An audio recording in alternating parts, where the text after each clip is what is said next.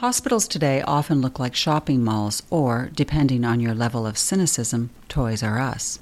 Scholars of medical history might argue these design changes reflect advances in medical knowledge and technology. But Anne-Marie Adams, a scholar of medical architecture and the former director of the McGill University School of Architecture, has a different take. I'm Barbara Sibbald, editor, News and Humanities for CMAJ, and I recently spoke with Anne-Marie at her McGill office. Anne-Marie, I know you've written on architecture for the health sciences, for medicine, and I'm wondering, first of all, where that interest comes from for you. Was there something specifically about medicine, about health that grabbed you? Well, I think it really was how empowered physicians seem to be in the design of buildings. Doctors criticizing houses, designing houses, inhabiting houses, and now I've worked on how doctors and architects have worked together in the design of hospitals. This interest obviously has held you throughout your whole career. Are you working actively now in research in this area? Yes, I am starting a new book, Death Comes to the Hospital. I wanted it to sound like an Agatha Christie mystery. Basically, it's the history of medical museums, and it looks at how institutions like universities and hospitals accommodate death. So I'll look at autopsy rooms, the location of pathology departments, and of course the very important role of the medical museum in medical education.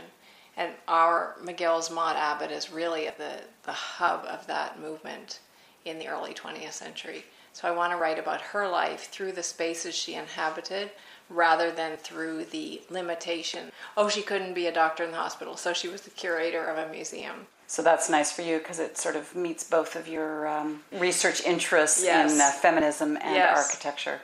Finally, I have both in one book. So you've written a number of books, and perhaps your best known one is the one that we have right here on the table, Medicine by Design. What drove you to write that particular book? Well, it's a study of hospital architecture between the world wars. So it takes the middle years of the Royal Vic, particularly the era of the Ross Memorial Pavilion and the Women's Pavilions, and looks at the architects who designed those two buildings. How does the architecture of that era compare with the architecture of today? There's still this pressure to design hospitals that look domestic, that look like home. We have this presumption that if we make an institution look like a house, it will soothe us. We see this in many building types designed for women. Colleges, daycares, even museums for women's art, they all have pitched roofs, they all look like big houses. And hospitals fall into this too. But of course, making a huge hospital look like a house is fake, and everybody knows it. It's like a kind of Disney approach to architecture.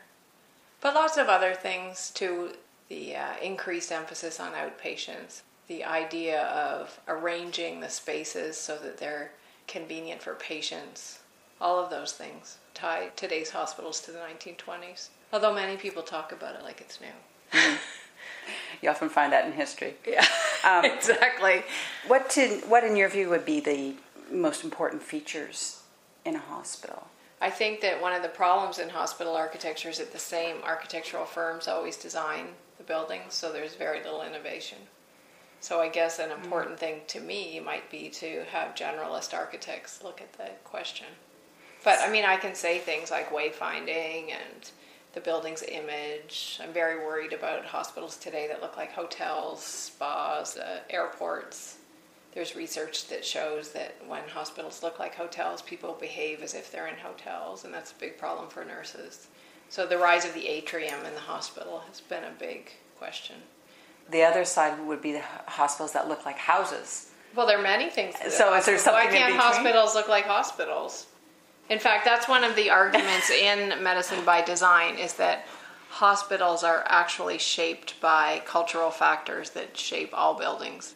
So if we just take the 20th century, early 20th century hospitals look like parts of the Royal Vic, like little noble public institutions like city halls and libraries. And then right after World War II, they look like office buildings. And then after 1980, they look like hotels. Some of them look like theme parks. So your pet hospital in Montreal would be the Royal Vic? Absolutely, yes. Well, these are postcards of hospitals in general, but I have thousands of postcards of the Royal Vic. This is an inkwell from the opening, 1893. This is a soup bowl from the 1920s. And, I have tons and tons of stuff. So for me, it's been a way of, it's like a timeline of hospital architecture through which I measure all my understanding of all other hospitals. So here we have a situation where other nations maybe are going back to smaller models of hospitals, smaller scale hospitals, and in Montreal they've gone to this super hospital. It's just a huge, huge one. Yes. What's your view on this move towards amalgamating all these hospitals into one? Do you think it's a good idea from the patient perspective? No, from the beginning of the project, I was quite critical of the idea of merging the hospitals. I think that they are were very important landmarks in Montreal neighborhoods. The Royal Vic was a place, at least the Ross Memorial Pavilion was a place where people went to celebrate birthdays. They went to eat there to celebrate when they didn't even have a family member in the hospital. Because it was a place of beauty. A place of beauty, a special place. And is that sort of represented in this new building that you see, the super hospital? Yeah, I think it's a place where architecture has not been the top priority, for sure.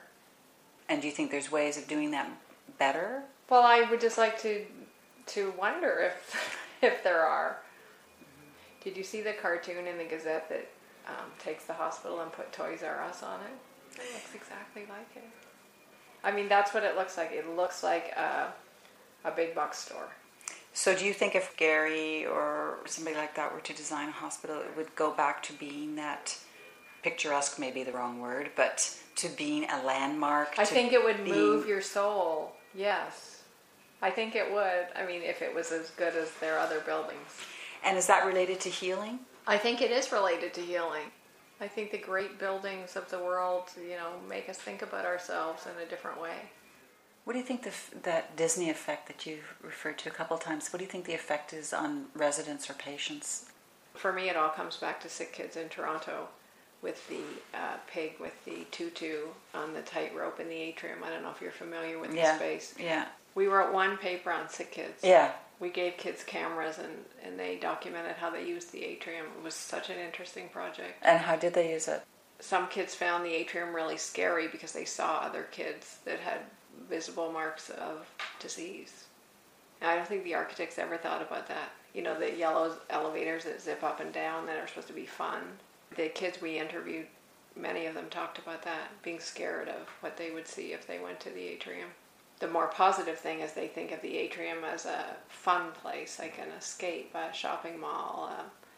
In my class, I talk about the atrium as being like pop music, that we can project ourselves into an atrium. It can become for us anything we want. Mm-hmm.